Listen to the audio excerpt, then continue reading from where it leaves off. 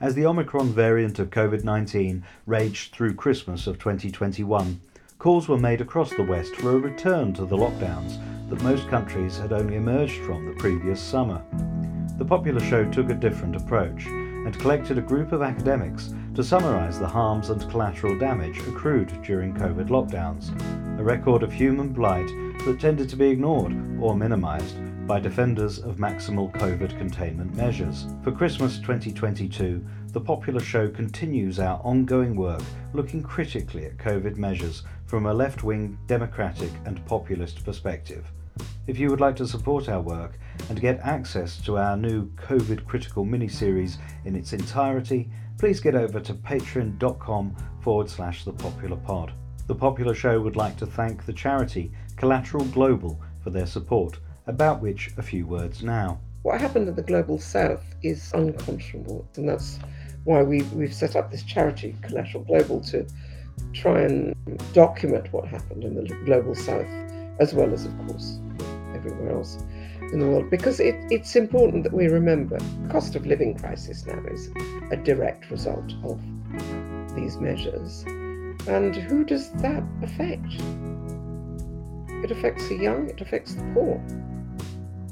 These are the people we want to protect. These are the people we want to give hope to.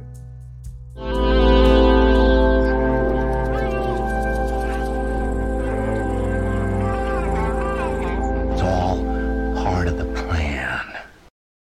All right, welcome back to The Popular Show with me, James A. Smith, and I'm thrilled to welcome back, I think we can say friend of the show, Robert Freudenthal. How are you, sir? Yeah, great. Thank you for the invitation. It's lovely to be here again. Robert is a psychiatrist in NHS London. You can read his work on the Brownstone Institute and the British Medical Journal. He has been one of the most incisive critics of COVID measures, as well as an extremely humane one. And he brings a unique wealth of experience working in psychiatry and in the public health service. Before we get into COVID, this is a series on COVID that we've invited you to return to contribute to. But we've got extraordinary stuff happening in Britain's health service in general right now. I'm just going to get my little calendar of strikes. We've got, as you can see here, we've got strikes with rail that's been going on through the winter and will be continuing over Christmas. We've got strikes coming up this week and next and the following week from highway workers, the Border Force, Royal Mail, the posties, driving examiners, baggage handlers at the airports, and most controversially, I suppose, NHS workers, nurses yesterday and next week, and ambulance drivers as well. Robert, I'm guessing that this your own remit doesn't mean that you yourself have been striking, but presumably you work with people who are, or am I wrong there? Well, it's correct. It's the nursing profession that are on strike at the moment. Yeah. Although I must say that from my perspective, unfortunately, the nurses in the trust where I work are not on strike today. Okay. And the reason for that was that not enough people responded to the ballot, as I understand it, to make the strike legal within the trust which I work, which I think also speaks to the reality that often in the general media or in the sort of general public conversation around nurses, healthcare professionals, we talk about it as though there's kind of a monolith, that there is one nursing profession and one NHS employer. This is not correct. So the NHS is, from my perspective, is more or less a brand, sort of a franchise, if you like, which is made up of multiple different NHS trusts and also private organisations and charity sector organisations. All will be working under this umbrella term, the NHS. So unfortunately, with the trust where I work here, the nurses did not go on strike. And speaking to some of my colleagues about why this turned out and this transpired in this way, from what my colleagues told me, that there was a lot of debate, obviously, within the nursing groups where I work, and certainly some of the nurses which I spoke to were very disappointed not to be striking. But there was a lot of discussion around who would be looking after the patients while they were on strike, and sort of people feeling guilty really to be withdrawing their labour. So that's what's transpired in my workplace. Yes, well, that's extremely interesting to hear. This strike is going to stand or fall on the basis of the highly moralized way that nurses and health workers in general are viewed. Of course, during the pandemic, we had this symbolic coming out and clapping on a Wednesday evening for NHS workers. That I think showed an attitude towards the NHS as people imagine it as kind of more than a job, more like a calling, and have a special respect for NHS workers on those grounds. This strike will, if it succeeds, it will succeed on the basis that the public feel that highly kind of moralized view of these staff that they have deserves more money. If it fails, it will be because people actually can't stomach the idea that these saintly figures would be so crude as to withdraw their labour and see themselves as part of the labour movement negotiating grubbily for material gain. So I think it's extremely interesting to watch this and watch, as it were, those attitudes towards nurses from the pandemic be asked to kind of put their money where their mouth is, but also the fact that those trusts whose nurses have managed to reach the strike ballot quota and have successfully gone on strike, that they are sort of taking a big chance on the basis of those moralized kind of attitudes. I mean, let's just hear quickly from a couple of the striking nurses now. I have colleagues who are single parents who are maybe struggling potentially to put food on the table for their children, to pay their bills. So why are you guys out here today? Was it a tough decision to be here? It wasn't a decision taken lightly by the profession. I think it's years and years of kind of under inflation pay rises, which actually means real-time pay cuts for us. But also I think it's the care that our patients are getting. It's really being affected, and it's time that we send a message to those in charge that actually enough is enough. And it's not. So the analysis that you gave, that actually we've often got the wrong idea about the NHS, whether we're clapping for carers, whether we're saying these people deserve a pay rise because they do this kind of otherworldly, almost kind of gift work of care for this institution, which Thatcher's cabinet minister Nigel Lawson referred to as Britain's real religion, or if we are critical of the strikes, if we're on the right and think it's or just a general person who thinks that they feel for nurses and so on, but they shouldn't be abandoning their patients. In each of those cases, those people are taking an attitude towards the NHS as a kind of coherent entity. And you're arguing that actually it's become something quite different. Is that a problem for those of us who want a vastly improved care service and see ourselves as on the left and as defending the NHS? Is there a problem in the way that we tend to talk about the NHS? Well, I think so, yes, because I feel like we put a lot of sort of belief, power, influence into this entity that we describe as the quote unquote the NHS, which doesn't, in my view, actually exist. It's already been fragmented over the years and decades. And I think healthcare workers also can get into this position of sort of dependency, if that's the right word, or of locating all the authority and all the sort of power in this nebulous term of the NHS, which in my view is sort of this distant figure which doesn't in fact exist. So if I could just say a couple of things about the strikes from my perspective. So I think that there's a couple of ways of looking at it. On the one hand, of course, in my view, we have the right to unionize, to withdraw our labour in order to improve working conditions if negotiations fail. And clearly the cost of living crisis is impacting, all of us, and in particular healthcare workers, and particularly the nurses and healthcare assistants who are paid less, obviously, than doctors. So of course they're going to be feeling the brunt of that more than the medical profession. So of course people have the right, and should, in my view, should be supported to unionize and withdraw their labour and strike. However, I think where I bristle a little bit is where we conflate the strikes with saying that the strikes are happening for patient care. For me, I think the strikes, we should name what is happening, which is that people are asserting themselves, taking power and agency to improve their working conditions, as everybody has the right to do, and which we should support it. We don't need to add this moral dimension of saying it's for patient care in order to support the strikes. And then with regards to improving how we think about improving patient care, and I appreciate this will feel different for different specialties, and maybe I'm coming up this place from working in psychiatry, which is more of a soft skill, I suppose. There's less technological needs than there might be in other medical specialties.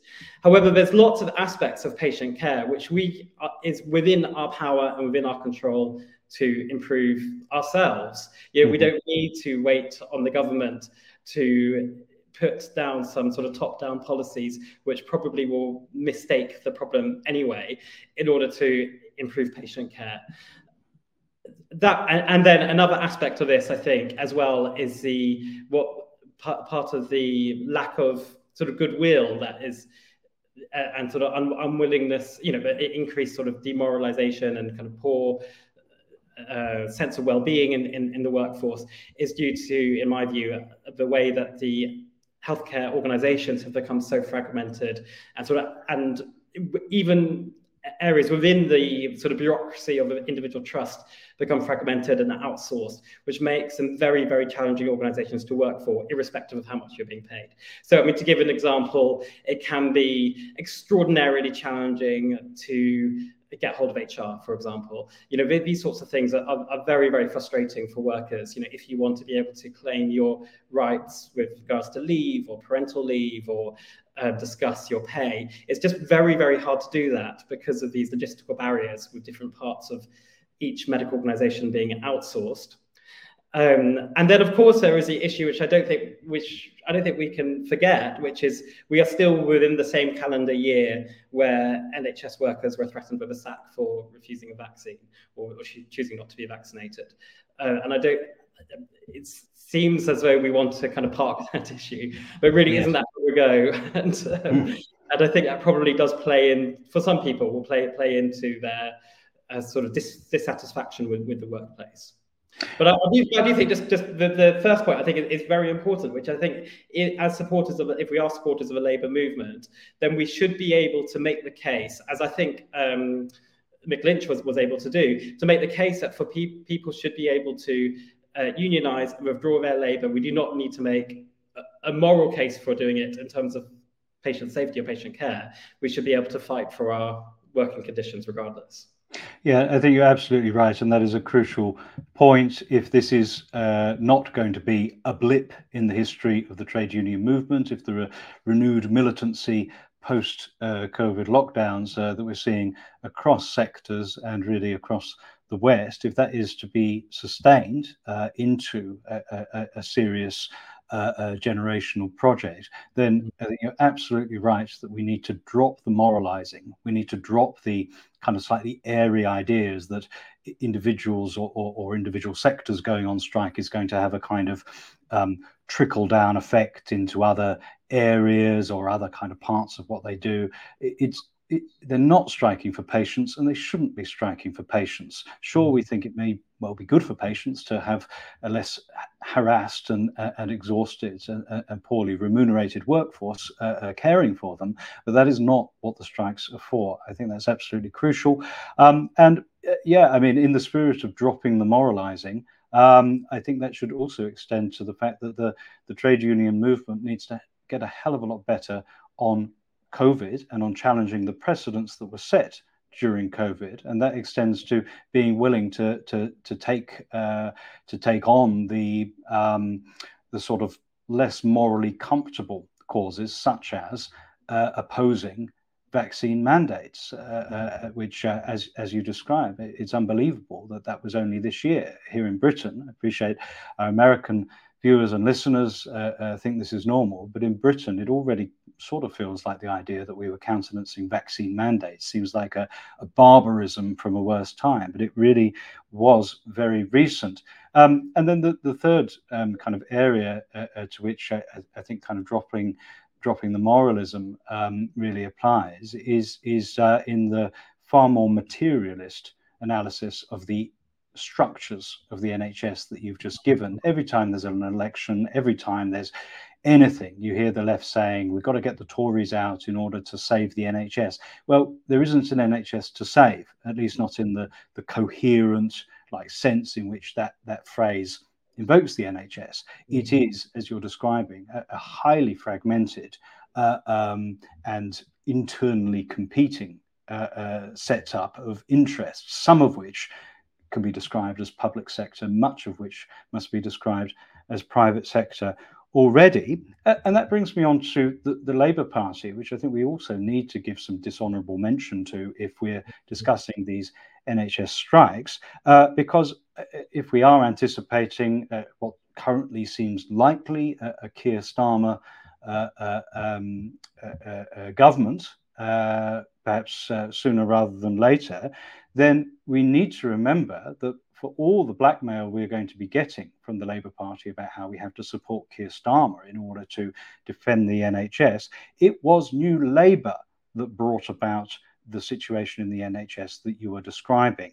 This is, I just got to read this. This is from Open Democracy back in 2014. They wrote, unfortunately, the last Labour government laid the groundwork for everything that the Tory-led then coalition is now doing to the NHS: market structures, foundation trusts, GP consortia, and the introduction of private corporations into commissioning. Everything that Robert has just been describing for us were all products of an ill-conceived Labour vision of public service reforms. If we look back inevitably, nostalgically, to the high levels of investment in the NHS that went on under New Labour, they always came, especially in the post-2001 period, they always came with the proviso or the condition of the introduction of this kind of artificial market structure. Something had to be sold every time some money was put into it. Who gave David Cameron permission to continue to put our NHS up for sale? Something that Margaret Thatcher never dared do. Is a rhetorical question there, but the answer is Tony Blair. Now, what can we expect from the next potential Labour government? Well, let's hear from Wes Streeting, the shadow health You're also minister. talking, Wes Streeting. You're also talking, Wes Streeting, about using more the private sector more in the NHS. Now, there's a concern that when there aren't enough staff anywhere, if you just bring in the private sector, all you do is you move staff to somewhere else, and you could actually make the problems worse. Well, two things. One, we already have staff who do a significant amount of work in the private sector. I'm not talking about robbing Peter to pay Paul. I'm talking about dealing with the fact that there are empty beds available in the private sector. And perhaps worse still, we have a two-tier healthcare system in this country today, where those who can pay to go private and are seen faster, and those who can't afford to pay are left lagging behind. It seems that Wes Streeting is actually describing the NHS much more honestly, the current structure of the NHS as this Frankenstein's monster of public and private, much more honestly than we usually hear from Labour politicians and indeed the general left. And his picture is much closer to yours. But what do you think of the solutions that you're hearing and what that tells us about the future of the NHS? Yes, I think that's right. Where Streeting there is describing an accurate picture of the NHS where care is already being delivered by a combination of private and public providers. I think what's slightly missing the point, what he slightly misses there, and this is the experience that most of my colleagues would be able to attest to, is that the nature of the private sector organisations in the NHS is different to that of NHS providers. So to talk to my specialty, which is eating disorders psychiatry, where inpatient eating disorder units in the UK, some will be in the NHS and some will be run by the private sector, by the Priory and other private organisations.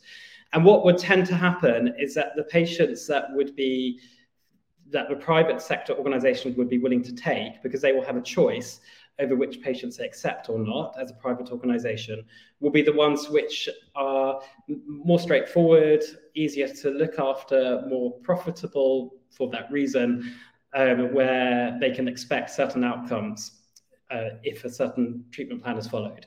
Whereas the NHS units will tend to keep the patients where obviously this is speaking just very generally, but where there's more complexity, where there's more uncertainty, maybe where there's more behavioral difficulties or those sorts of things, which mean that the private sector groups would be less willing to take those patients on. So you have this sort of splitting off of where the private sector will take the more profitable areas of the NHS and leave the more challenging bits behind. So I mean that's not really captured in what Wes is saying there. So that's a real issue really about what private sector organizations are willing to do. And then you also have this other issue which is very dominant in psychiatry, which is about certain areas of healthcare being far more profitable than others. So there's a real disparity over what enables accumulation of capital or the high salaries and so on. And so in the psychiatric context, essentially anything which involves labeling somebody with a one-off assessment, giving them a diagnosis and then prescribing as a sort of one-off encounter will always be more profitable than a more sort of complex meeting of somebody where they're at in their sort of community, with their family and network, acknowledging uncertainty. You don't really get much, you can't really sort of commodify and label uncertainty and then sort of match a pharmaceutical product to it. So any kind of the services which work more in the grey area or in the uncertainty, which of course is where most of healthcare sits, will be less profitable. And so a very explicit example of this is that you'll see adverts. But in my view, this is sort of an abhorrence of the psychiatric profession, really. But you'll see adverts in the British Journal of Psychiatry for private ADHD or autistic spectrum disorder psychiatrists who will do an assessment remotely as a one-off appointment, give the diagnosis, and then discharge back to the GP to prescribe medication or not, as the case may be. And just doing these remote assessments, these private healthcare companies are offering up to £200,000 a year for people to do those sorts of assessments, which are also relatively low risk for the psychiatrists, whereas working in a sort of community mental health team with people with psychotic disorders or schizophrenia or severe and enduring eating disorders, you would not be as profitable, and therefore you would not see those really high salaries. So it's a really sort of interesting thing for us to reflect upon about these sort of different, what diagnoses are more profitable than others, and why, and what does that tell us really about what's going on? I mean, what you described there as a situation where one-off or even serial interventions, often with a pharmaceutical dimension, will be more affordable and more profitable, depending on which part of the institution you're working in, than sustained, personalized care. And it's striking how frequently that is becoming the story of health crises in recent times. I mean, the epidemic of overprescription of painkillers in America in the last decade would be one case. We've got to kind of carry that into COVID, really. The aspiration for universal vaccination and boosters instead of following universal lockdowns, instead of anything resembling targeted protection and targeted care. Even the recent closure of the Tavistock Clinic for youth in Britain requiring therapy and gender transition treatment. The closure of that institution was done on the grounds that the funding was inadequate, and therefore there was a culture of overprescription. And I'm sure you've got views on that. But as far as I can see, the pattern emerging is we used to say, oh, isn't it terrible that somebody needs some sort of care, but the NHS can't afford it because we don't give it enough funding. What is increasingly emerging as the picture is that a symptom or outcome of austerity and underfunding and privatization can be over intervention or irresponsible intervention or kind of blanket intervention, when actually we shouldn't be doing that to people, and it should be much more specifically targeted and potentially much more therapeutic over a longer range period. I mean, what you were describing there about the current situation that you're struggling with at work right now, really that seems like the whole kind of story of COVID in miniature to me. Mm-hmm. Yeah, and I think that's right. What you were, there's sort of two ways. Both these things can be true. That there's sort of austerity, underinvestment in healthcare services, and there's sort of neglect or difficulties in accessing healthcare services. And there are also other parts of a healthcare service, and not necessarily just within the NHS, our wider healthcare culture, which is overexpansive, and people will get entrenched and entangled in it in a way that they don't wish to. So how do you tally that up with this other narrative of there being austerity and not enough? So these both things are true, and so I feel that as doctors in particular, healthcare workers in particular, that we have a bit of a responsibility here to try and help think through some of these tensions, which often can get lost. And in the area of mental health care in particular, there's some very obvious examples of that. So I mean, community treatment orders is one, which is the expansion of the Mental Health Act. But now, I think it was in 2008, perhaps. It's early in the first decade of this century, where the Mental Health Act was extended to people who are living in the community, despite not very much evidence that this would actually be protective or supportive in any particular way, but increasing the overarching legality of control of psychiatric patients by the mental health system and the mental health law. Or another way of looking at this is the sort of increased expansion in discussion of mental health well-being, and a much more sort of increasing awareness over the last few years about emotional well-being, about depression and anxiety, and how important it is to talk about these issues. However, although that has led to lots of commercial opportunities, advertising, increased prescribing and antidepressants, it hasn't improved the lives of people with more severe and enduring mental illness. So people with schizophrenia or people detained on mental health wards don't necessarily benefit from some of these sort of well-being campaigns, which leave us all feeling a little bit more sort of subject to the medical gaze, if that's the right way of putting it, without actually helping the people that probably need the help the most. You're getting us into some Foucauldian, as in Michel Foucault, terminology there. And one of the things I like about you, Robert, is you've got a very good memory. And I saw you talking the other day about Richard Horton's editorial for the Lancet, the medical journal, from back in October 2020, which is quite a remarkable read to look back on. I mean, we're used to our side, as it were, the cranks who are critical of COVID interventions and how they played out. We're used to those people, our side, citing Foucault as a kind of diagnosis for what went on during lockdown and after.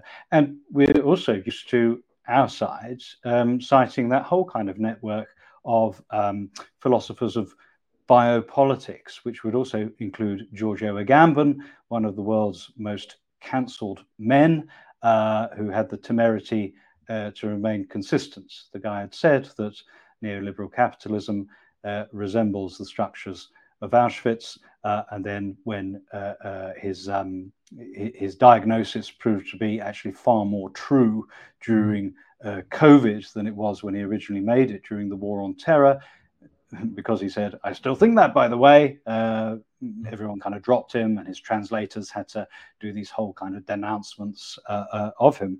But so we used to Foucault, Agamben, and so on being on our side. But back in 2020, Horton was saying we've got to read Foucault in order to defend lockdown, in order to defend even stronger lockdowns, as it were. Why is Foucault important for understanding COVID-19? The reasons lie in the sinister way in which approaches to this syndemic are evolving. It is seen as acceptable to argue that older citizens at risk of COVID-19 are somehow less valuable to society than younger people, etc. COVID-19 has evolved to become a debate about the distribution of power in society. Central government versus local government, young versus old. I flash forward, the struggle for health is a struggle for human dignity, liberty, and equity, but we must also meet our obligation to question power and its effects on truth.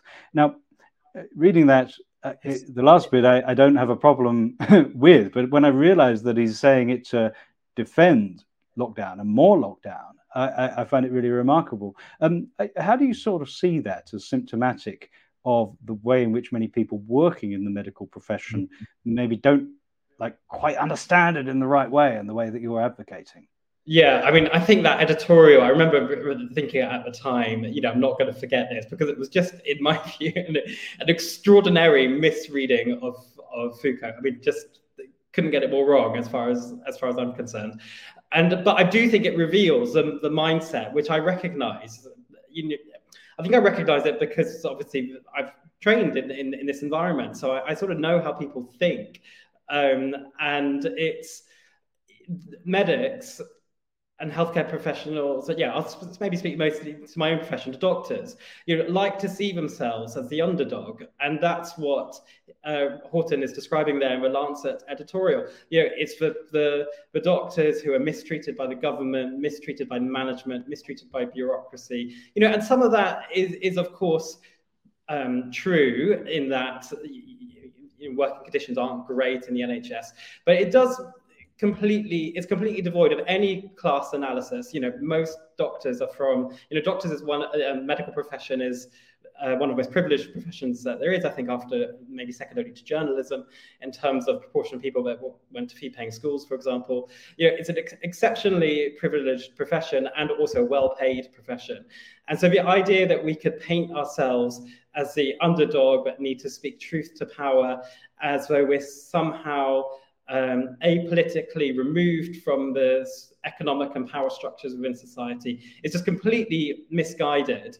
But I do think that there's some aspects of the medical profession that can lead you to that way of thinking. Not least that you are very well protected from economic and market pressures as a doctor. You have a very secure job.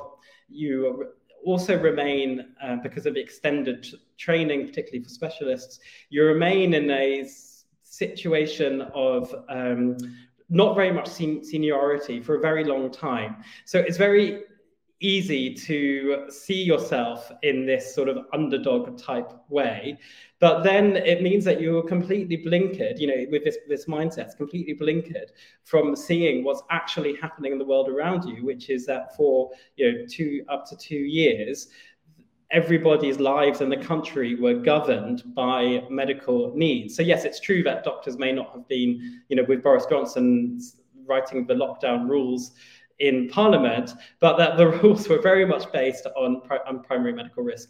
So yeah, it's an extraordinary misreading of Foucault. It's really I mean, it is, because Foucault's whole analysis in The Birth of the Clinic and the History of Madness is that the doctors then thought that they were challenging the abuses of power by governments and states, and thought that they were bringing in a more humane and technocratic and science-led approach to medicine, as against, in the History of Madness, the absolutist states that just wanted to, lock mad people up, etc.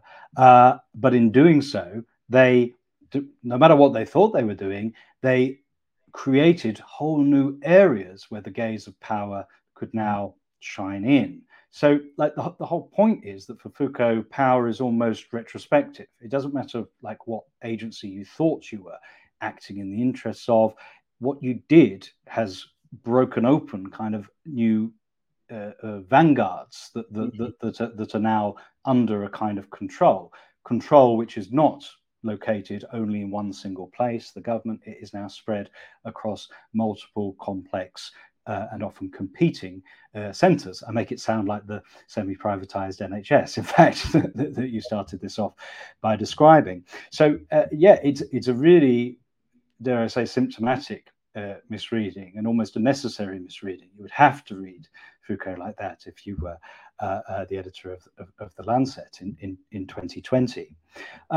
I got you on the show, I think, was it in May, maybe? It was certainly in late spring or early summer. And then I was kind of asking, like, what has it been like working in psychiatry during this period? What can you sort of chart in terms of the changes over the years that you were working, and also the effects? Some of them were not ones at all that I predicted that you described. I encourage people to scroll back through and check out that earlier interview with Robert. But maybe, you know, this is Christmas as a time for reflection, and we're speaking to a lot of COVID commentators this week and next about how they feel 2022 developed the discourse and practice of COVID. I just wondered if you had anything to kind of update us with on how the experience of the of NHS psychiatry has been since we last spoke, and also, you know, I mean, we were staring down the barrel of Omicron lockdowns this time last year, and if it wasn't for Boris's little tea parties, then we would have ended up in lockdown. And yeah, so it's a very different picture, but also possibly not as different as we think. Yes, yeah. Well, I think one thing is about how little people wish to talk about it, and I do understand where that comes from, because I think the experience we went through was so awful and traumatic in so many ways that people just want to move on and sort of address whatever's happening next. But my concern about that from a sort of psychiatric perspective is that, well, where what's being left unsaid, what's being left unspoken, and where are the structures for reflection and sort of learning about what's happened, which I think is essential if we're going to prevent it from happening again in the future.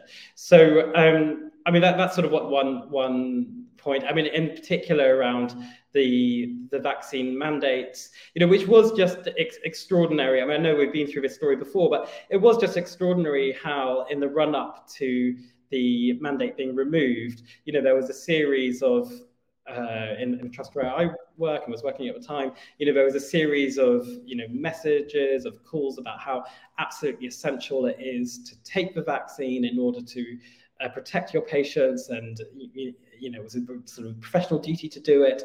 And then suddenly it was like, oh no, actually it doesn't really matter anymore. And so to have put all of that sort of emotional labor and sort of blackmail really onto staff, and then not have any way of processing what happened is misguided. I don't think those things just go away as much as some might like them to. I mean, another. The other sort of obvious thing is that certainly in mental health care, we're still seeing the consequences of the lockdowns, every day, really. So working in eating disorders, still now, I'm seeing new patients referred to the service who either they had an existing eating disorder which deteriorated during the lockdowns, or new disorders developed during the lockdowns. And I sort of think as well, what can we? I think it's very interesting to think about what can we learn from that. What is it about?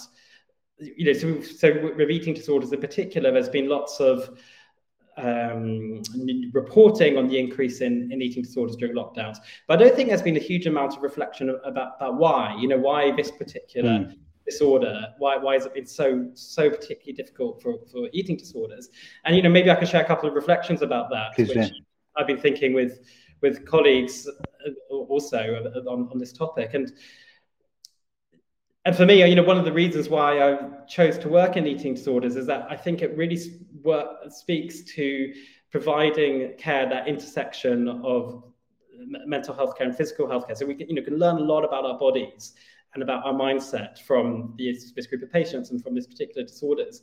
And I think there is something about being detached from your body, so not being not being in touch with your body, with your bodily needs, that sense of connectedness that we all need between mind and body, which was completely attacked by the lockdown. So when the lockdowns were for many a disembodied experience, suddenly all these bodily functions like our relational beings, the things that we enjoy doing, like listening to music, dancing, all of those things, they all were criminalized, but also said that actually we don't need them. We can do them via a screen.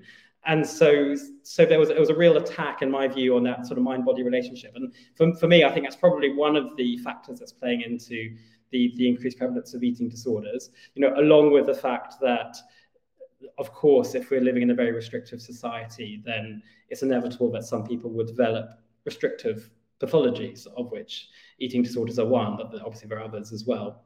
So, that's one sort of consequence that we're seeing is it's a pressure on the services, really, just from the increased prevalence of some of these disorders.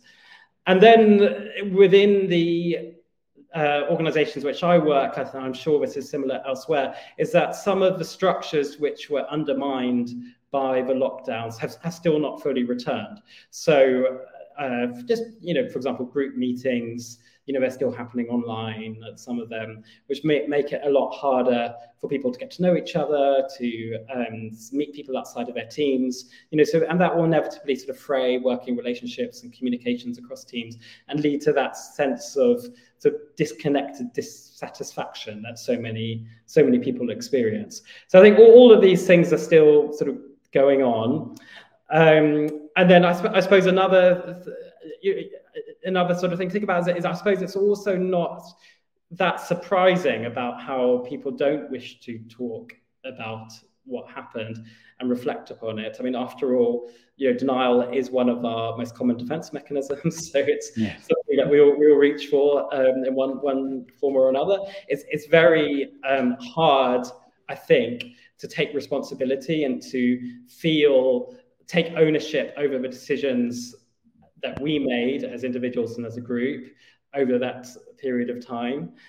And I think when we look at previous historical events where significant oppression happened or significant or society took a totalitarian or authoritarian bent, it often was the case that it took many years for these historical events to be really kind of chewed over in the public sort of discourse, if you like. So I think I suspect that maybe in a few years' time, we'll see a bit more discussion and reflection on what happened. And I imagine we'll still probably have quite a while where people don't wish to talk about some of those decisions. Well, we're talking about it here on The Popular Show. I can't thank you enough, Robert Freudenthal, for rejoining us on the programme. Your details will be in the show notes, and I hope people are going to look you up because you really are one of our undersung and most valuable commentators. And thanks for the inside look on the NHS strikes as well, which have our full Popular Show solidarity. Thanks so much. Thank you very much. Thank you.